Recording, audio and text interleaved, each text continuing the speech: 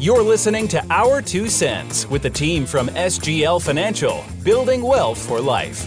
Steve Lewitt is the president of SGL Financial, and Gabriel Lewitt is the CEO. They're here to discuss all the latest in financial news, trends, strategies, and more. Hey, good morning, everybody. Gabriel Lewitt here, back in action with another episode of Our 2 Cents, along with the wonderfully Dad Lewitt here. Chipper, Stephen Lewitt. I'm glad you got your microphone set up for 15 minutes getting it figured out. You know, folks, these microphones aren't the easiest things to set up. Come on, a child could do it. Oh, yeah? Yeah. Kids, I mean, no way. Folks, well, I know you see sometimes. You see the number of knobs on this setup here? It's impossible. Anyways, right. we're ready to go. Good morning, the everybody. good news is we figured it out, and we're here live now. Well, yes, we are. And so finally. Yeah, guys, we've got a good show for you lined up today, and we're going to talk a little bit about, well, probably a lot of it about how age and wisdom play into your financial planning. No, I can pull rank on you now. Well, yes, you could, but more importantly, you know, what does experience teach us that we can maybe help teach you about things that we've seen with people as they get a little bit older, and maybe things they wish they would have done, or things that they wish they had knew about or thought about differently. And why is that important? Because you might be able to take some of that wisdom here today in your lives and do something with it that might be helpful for you. So, yeah, so that's a good one there. We're going to then do some listener questions, which are always my favorite.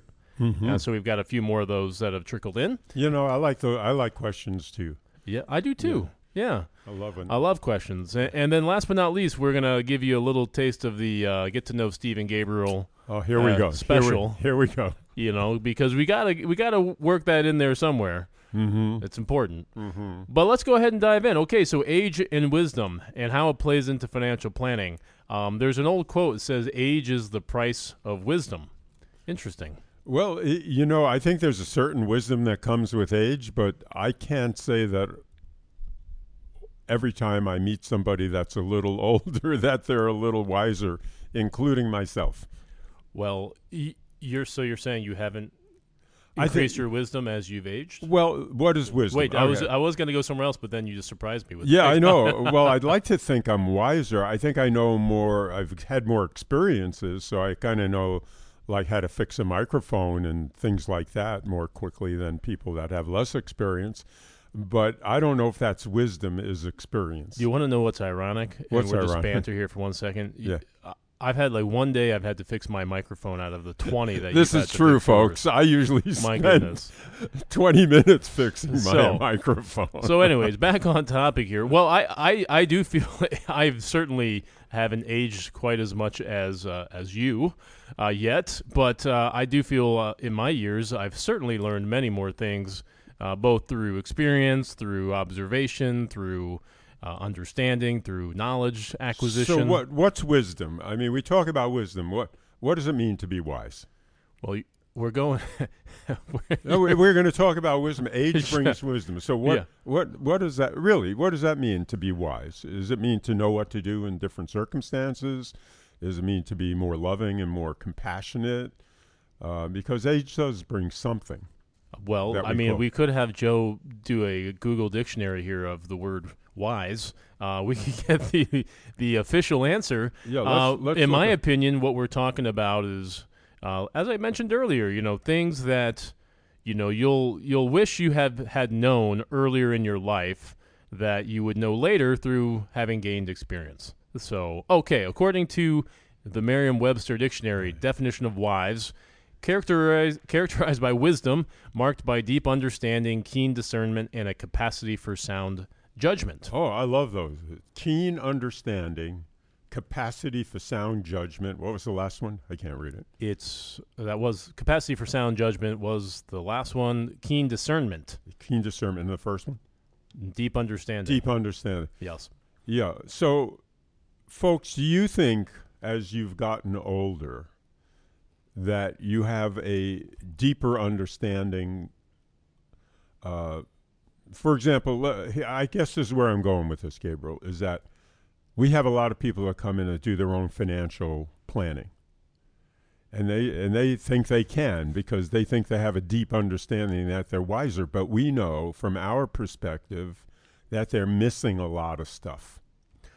Yeah. That's definitely one example, and it's a big one.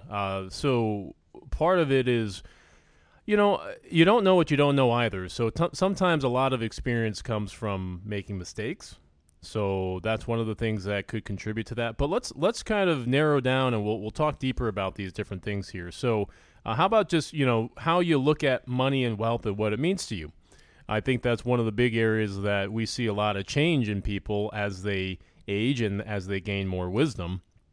And so for example, many people at the age 50, 55, 60, they come in. We talk about their goals for their money. And they say, well, I want to grow it. And I say, okay, great. What's your growth goal? And they say something like, I'd love to make as much as I can. Okay.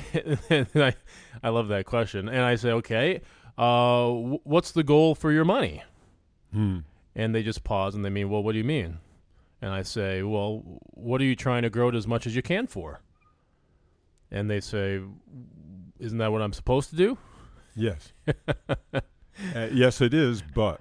And so if I were to fast forward 20 years to a client of ours that's maybe in their 80s, conversations are very different. They say, Steve, Gabe, I just want to know I'm good. I just want to be comfortable. I want to know I'm going to have enough money. I want to know that I'm going to be okay.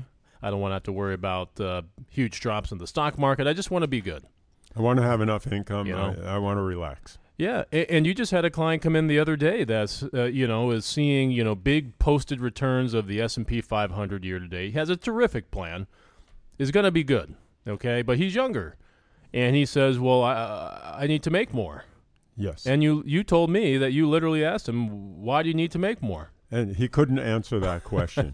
So what it turned out to be, and I guess this is where wisdom comes in, is that, and he said this, which I give him a lot of credit to. He said, well, I guess that's my ego. I just want to make more. I feel like I'm missing something, which I thought was a tremendous insight that he had into himself. And then he realized that, when you move into retirement, it's not about making more and not comparing yourself to all the other guys that are bragging out there. Yeah. So that's an example, one of the big ones. So really going back to what that original question was that I posed, what other perspectives, change other than, what how much money you make, obviously growth, but what else does wealth mean to you as you get older? It's not just about the balance in your investment statements. Almost everybody that we talk to, Gabriel, at one point in a conversation will say, gee, I wish I started saving earlier.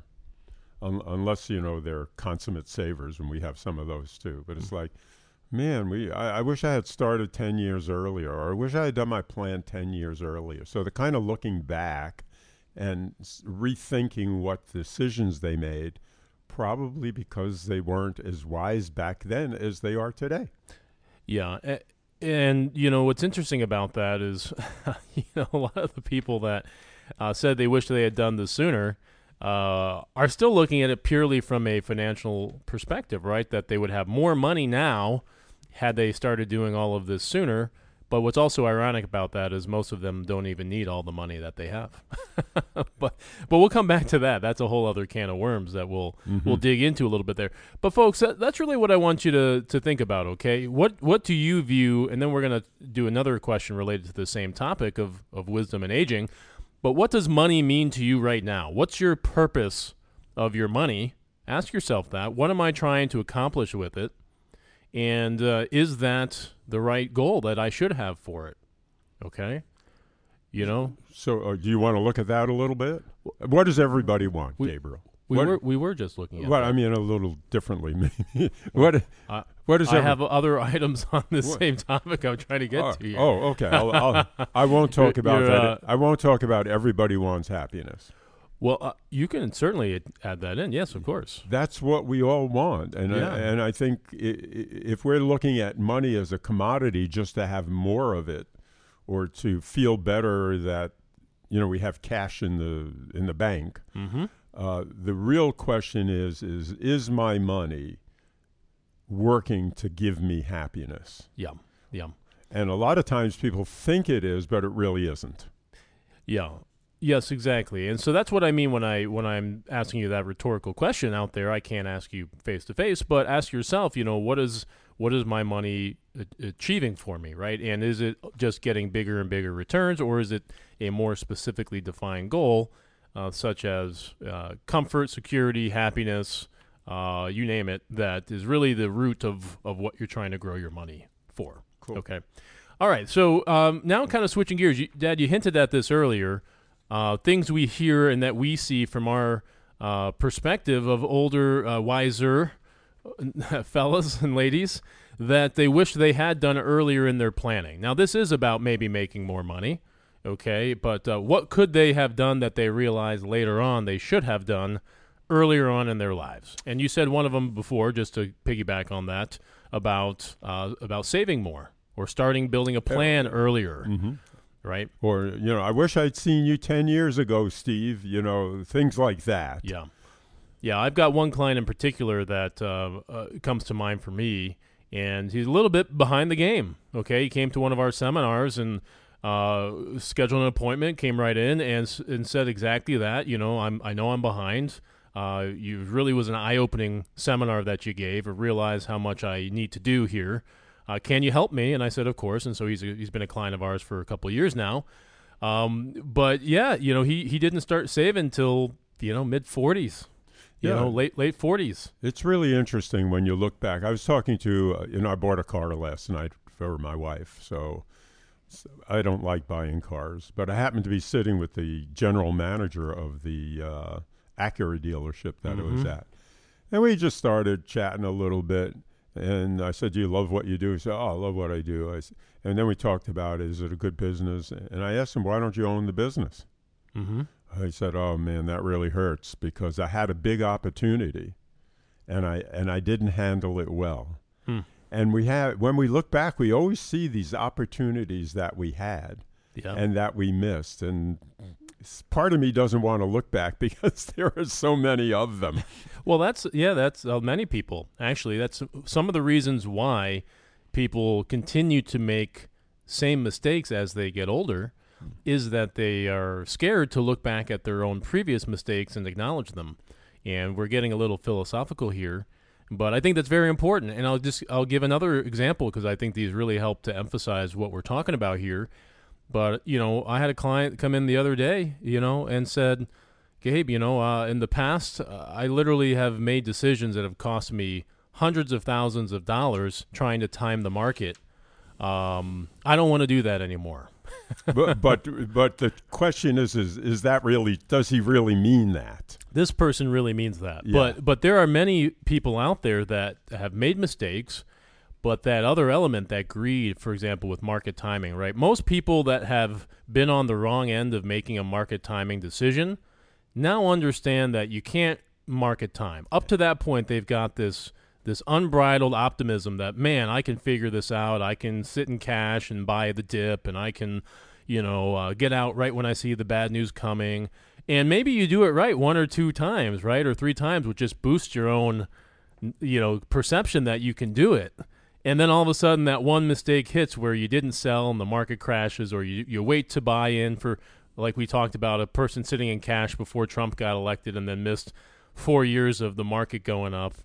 I mean, then you look back and say, what in the heck was I thinking? Yeah, it's like, you know what it's like, April? We were talking about this yesterday. It's like going to the casino and your first bet, you put everything on black and you win. Mm-hmm. Then you think you can do that. Yeah. Oh, wow. This was easy. I just doubled my money. I just doubled my money, and pretty soon the casino doubled its money. Yeah. So, folks, that's another example.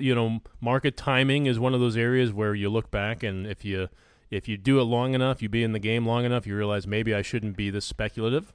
That's another big one. Savings, budgeting, we talked about that. Just to detail it more, having a plan.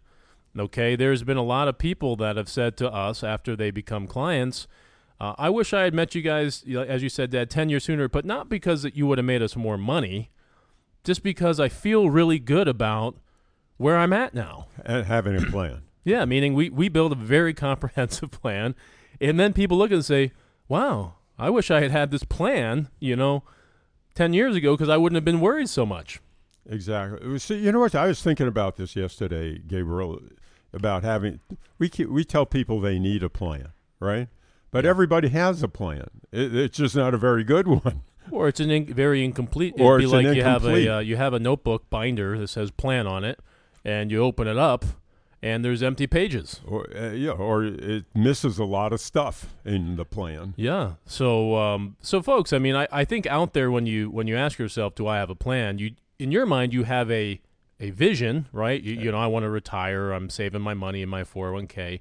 That might be in your mind your plan, but that is not a comprehensive financial plan that details out budgeting, savings, where you should save, Roth versus traditional, how you should grow your money, your asset allocation, your risk, your income, all these other components that really go into it that, when you look at these things and you add them all up, they make huge, huge improvements to your money, but they also give you the confidence and the peace of mind that you're on track, way, way back before you even have to worry about it. And and that's wisdom. Wisdom is knowing where you are today, understanding you can't do anything about the past, but you can try and not repeat the past.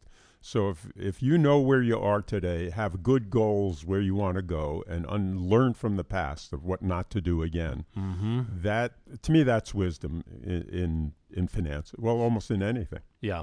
And so I want to add one last component to this, age and wisdom. Once people get later on in their lives, okay, let's talk maybe 70s, 80s, late 70s, 80s. I wouldn't know what that is. What do you mean? Early in their lives, they come to us and I ask this question, would you like to leave money to your kids? And I get people just laugh at me.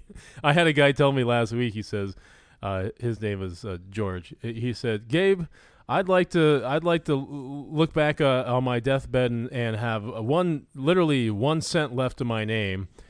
And I said, okay, well, right now you're not spending any of your money. How do you want to accomplish that? and so it's interesting because people early in their lives claim they want to spend it all on themselves, don't actually spend it, and then later on in their lives realize, you know what, it would be nice to leave some of this to my kids and my grandkids. So how do you think, what is it about aging and getting older and wisdom that changes people's perceptions on legacy planning and leaving a legacy? What do you think? Well, it's a great question. I think part of it is just saying, I don't want my kids to go through what I went through. I want to give them a head start. I want to put money in the bank, even if they're doing very well. I want them to know that I've taken care of them and that they've been part of my planning, and it hasn't all been for me.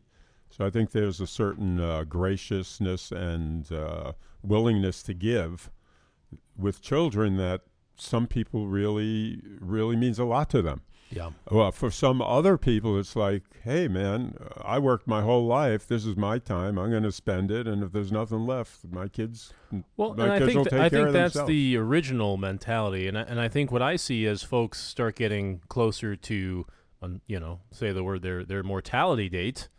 All right, they realize, maybe the money isn't that important. Right? Me spending all this money on myself, meaning, isn't that important? What's more important is how am I going to be remembered? Right. So that's that wisdom piece that you can't really anticipate how you're going to feel about that until you're realizing, wow, I'm 85 years old. Maybe I've only got a handful of good years left here. What do I want people to remember me by? And at that point, you start to see a lot of shifting in people's perception of their money. More giving while they're living rather than giving after their mortality date, as you so nicely said. Yeah. So, that's just something to think about there. This is one of these, some of our topics are very numbers, detail oriented. This one's a little bit deeper, guys. And hopefully that's interesting for you. I know it's interesting for us to put together and talk about here, but I think these are good questions to ask yourself, and of course we can sit down and chat through these with you for hours.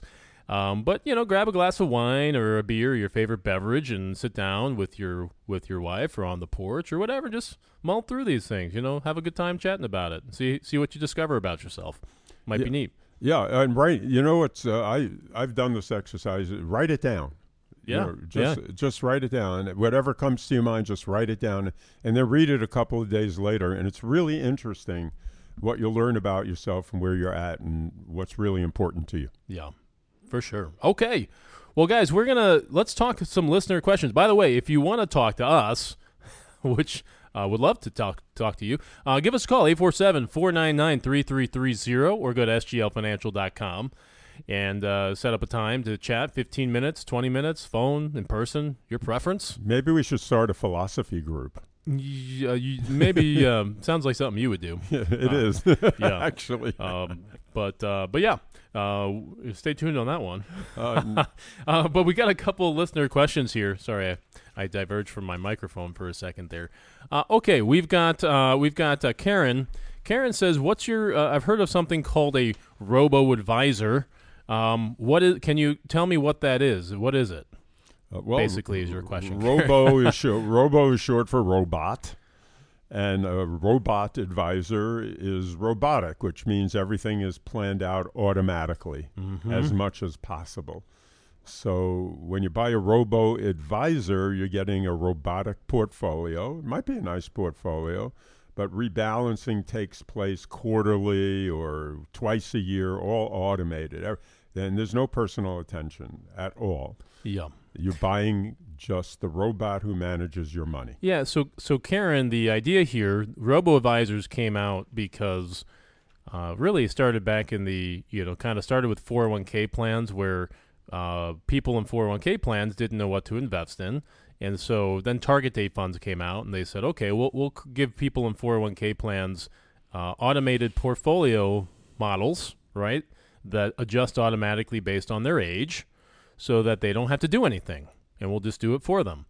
Well, then somebody else came along and said, well, why don't we just do that for people outside of 401ks and just come up with automated portfolio software, and we'll call it a robo-advisor. And thus it was born, and billions of dollars poured into this industry.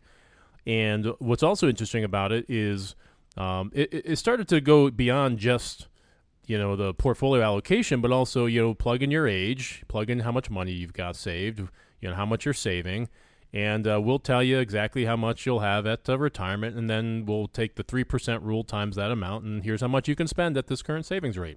And voila, you're on track or not on track for retirement. That would be a bad plan.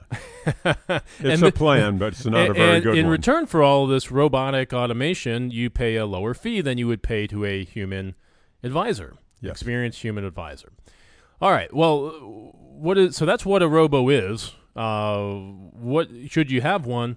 Well, can I add into that? So what's happened is it started purely as a robo advisor, and they got a lot of people with some large size money, but they got a lot of younger folks that have $5,000 or $10,000 or $15,000 that most investment advisors are not interested in. So they built up huge amounts of managed money here. But what happened is that people still wanted the personal attention. So for an up fee on a lot of robo-advisors, you can now talk to a live person. Yeah. Well, and not to totally bash on them, but that live person generally has many, many, many very small clients, and thus they are spread very, very thin and don't provide much in the way of true personalized attention and planning. So there are some pros and cons, like everything in life, folks. I mean, a robo-advisor, if you are completely unknowledgeable about how to build your own asset allocation and just want something really simple to plug some extra money into, and that's really the extent of your planning needs, go ahead. Okay, yeah, it's a good choice for that. In fact, I've even opened up an account just to see what it's about. With one of the robos out there is called Betterment, and it's a very it's funny. My end assessment of it is a very generic version of what we do. that doesn't do it as well as what we do. Exactly. Nor, that's just on the investing side, nor does it do any planning for you of any kind, really. Taxes and income sequencing and sequence of return. And those are those by default are also the downsides, the big downsides. Yep. Now, I liken it. Has anyone out there, you raise your hand if you're out there, you have maybe bought a Roomba or an iRobot to vacuum? Okay. My wife bought a knockoff one called a Eufy. I guess it's a big brand now, but a Eufy. And I'll tell you, so it's a robo vacuum that's just supposed to, you set it and you push the button and it vacuums your floor for you. My gosh, guys, this thing is the dumbest robot vacuum. It gets stuck under chairs. It falls off a cliff. It beeps and can't find its home. It misses spots. It vacuums the same spot 6 times. I mean, it's just like. My point here is there's many limitations to a robot. Right. To this. Robots do not think. It sounds really great, right? But, you're not going to get the experience vacuuming that you get with you hire a professional house cleaner that comes in with their high-powered hand vacuum and vacuums it. They're going to get all the corners. They're going to do everything perfect, right? And it's going to be done right, and it's going to cost you a little bit more. But that's my analogy here for. Oh, I like it. Yeah, for robos. I'm not going to buy a Roomba. I was going to buy a Roomba. If you have folks, if you have like a hardwood square floor area with no furniture in it, it might do an okay job. It doesn't go on rugs? No, they kind of do, but when you vacuum a rug, you want like heavy duty suction, right? Yeah. A Roomba can't have heavy-duty suction and still be able to move. So it just kind of like sweeps it a little bit. Yeah. It's okay, just okay. All right. So, Karen, hopefully that helped answer your question a little bit there. All right, we've got one last one here for today, and this is William. And William asked us here. He says, Steve, Gabe, investing seems simple to me. Why don't you just buy dividend-paying stocks and live off the dividends? And that way you never need to dip into your principal. Yeah, well, that's a way of planning your income. Yeah. And there are some banks out there that will sell you on that. They'll say, hey, look, you're going to get these dividends whether the value of your stock goes up or down. We take a different approach. We don't like that approach because, if you're getting your dividend but the value of the stock goes down 30%, you really just lost money. Now, your income is okay if they don't change the dividend, which you'll have seen lately. A lot of companies are changing their dividends. Some, in fact, who was it that just eliminated a dividend? I can't remember. Then a big company. So we take what's called a total return approach. If you need income, the question is, what is the best way of getting that income and increasing the value or protecting the value of your assets, rather than just saying, here's your income, and if the assets go down in value, we don't care. Yeah. Yeah, I just think, you hear that a lot, and I actually subscribe to Kiplinger magazine. It's part of where I sometimes get show ideas, and it's also, just good to stay up to speed on other perspectives that are out there. But you see that a lot in financial planning, self-financial planning magazines and things, just the highest dividend-paying stocks. And, look, this is a topic or a concept that's been out there for quite a while. But I agree. I think generally it's primarily flawed. The thought is you buy these really good companies, stocks, right, that have longevity and history. And I had a guy the other day, I asked him, I said, what are you invested in? He tells me, oh, I'm in stocks, but my portfolio is very, very conservative. I have just some of the biggest, oldest companies that are out there for my stocks. Very conservative. Does he have Sears? And we had a conversation about this. I said, well, you do understand that owning individual stocks is the opposite of a conservative investment approach, right? And he's like, well, what do you mean? We had a whole thing about it. So folks, yeah, you might have a storied company, and we have lots of examples of huge companies that have gone out of business. And yeah, they're paying good dividends, but if the market drops and we have another 2000 or 2008 scenario, you're not going to be happy losing half of your principal in a big bear market.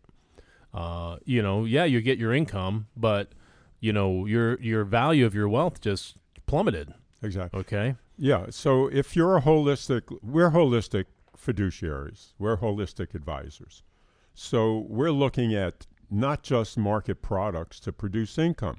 If you run the numbers, Gabriel, like we do, if you run the numbers, where can I get my best income deal?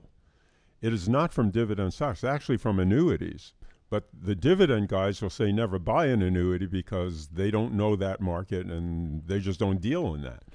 So go to the numbers, and we can, in every plan that we do, we're always comparing different ways of creating income.